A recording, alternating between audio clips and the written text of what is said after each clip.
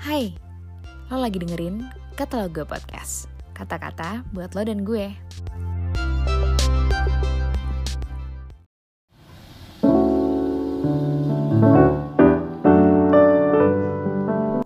Renungan Hari Rabu 6 Januari 2021 bertemakan mengasihi dan mengampuni sesama.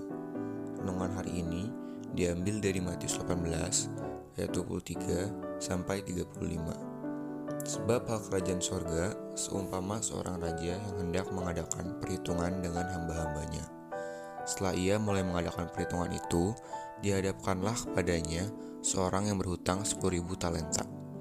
Tetapi karena orang itu tidak mampu melunaskan hutangnya, raja itu memerintahkan supaya ia dijual beserta anak, istrinya, dan segala miliknya untuk membayar hutangnya.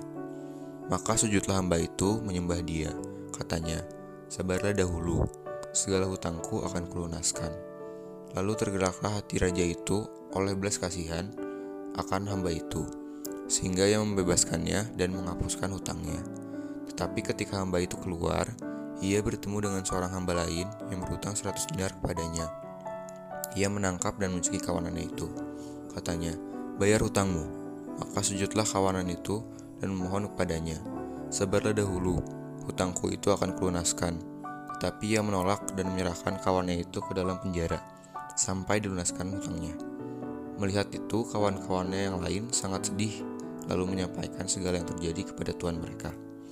Raja itu menyuruh memanggil orang itu dan berkata kepadanya, "Hai hamba yang jahat, seluruh hutangmu telah kuhapuskan karena engkau memohonkannya kepadaku. Bukankah engkau harus mengasihi kawanmu seperti aku telah mengasihi engkau?" Maka marahlah tuannya itu dan menyerahkan kepada algojo-algojo sampai ia melunaskan seluruh hutangnya. Maka Bapakku yang di sorga akan berbuat demikian juga terhadap kamu, apabila kamu masing-masing tidak mengampuni saudaramu dengan segenap hatimu. Melanjutkan kisah Sadhu Sudarsing yang kita baca kemarin.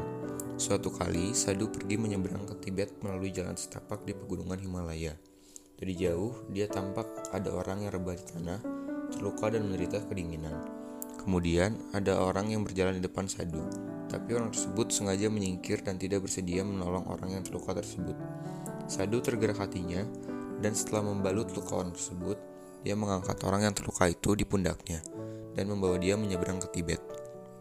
Beberapa jam kemudian, Sadhu bertemu dengan orang yang sebelumnya menolak orang yang terluka tersebut. Orang tersebut sudah menjadi mayat karena tidak kuat menahan dingin. Dan Sadhu beserta orang yang ditolongnya bisa selamat sampai ke tujuan. Ucap Sadhu Sudarsing, panas tubuh orang yang ditolongnya telah memanasi tubuhnya ketika dia memanggil orang tersebut, sehingga kami bersama-sama menjadi panas dan selamat dari angin dingin yang menusuk tulang.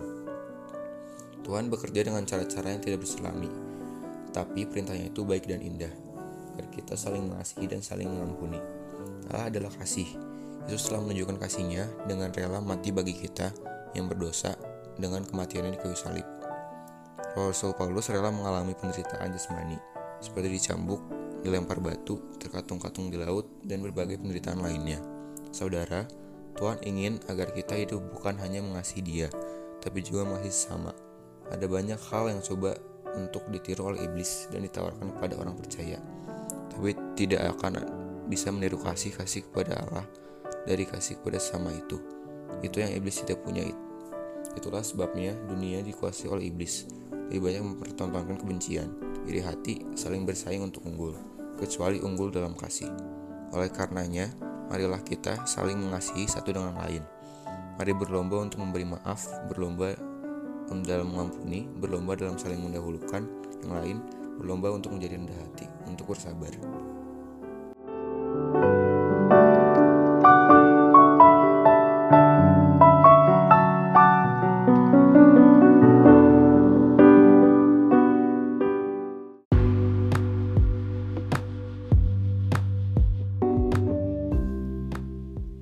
Makasih udah dengerin podcast ini. Jangan lupa untuk follow dan share juga ke teman lo yang lain.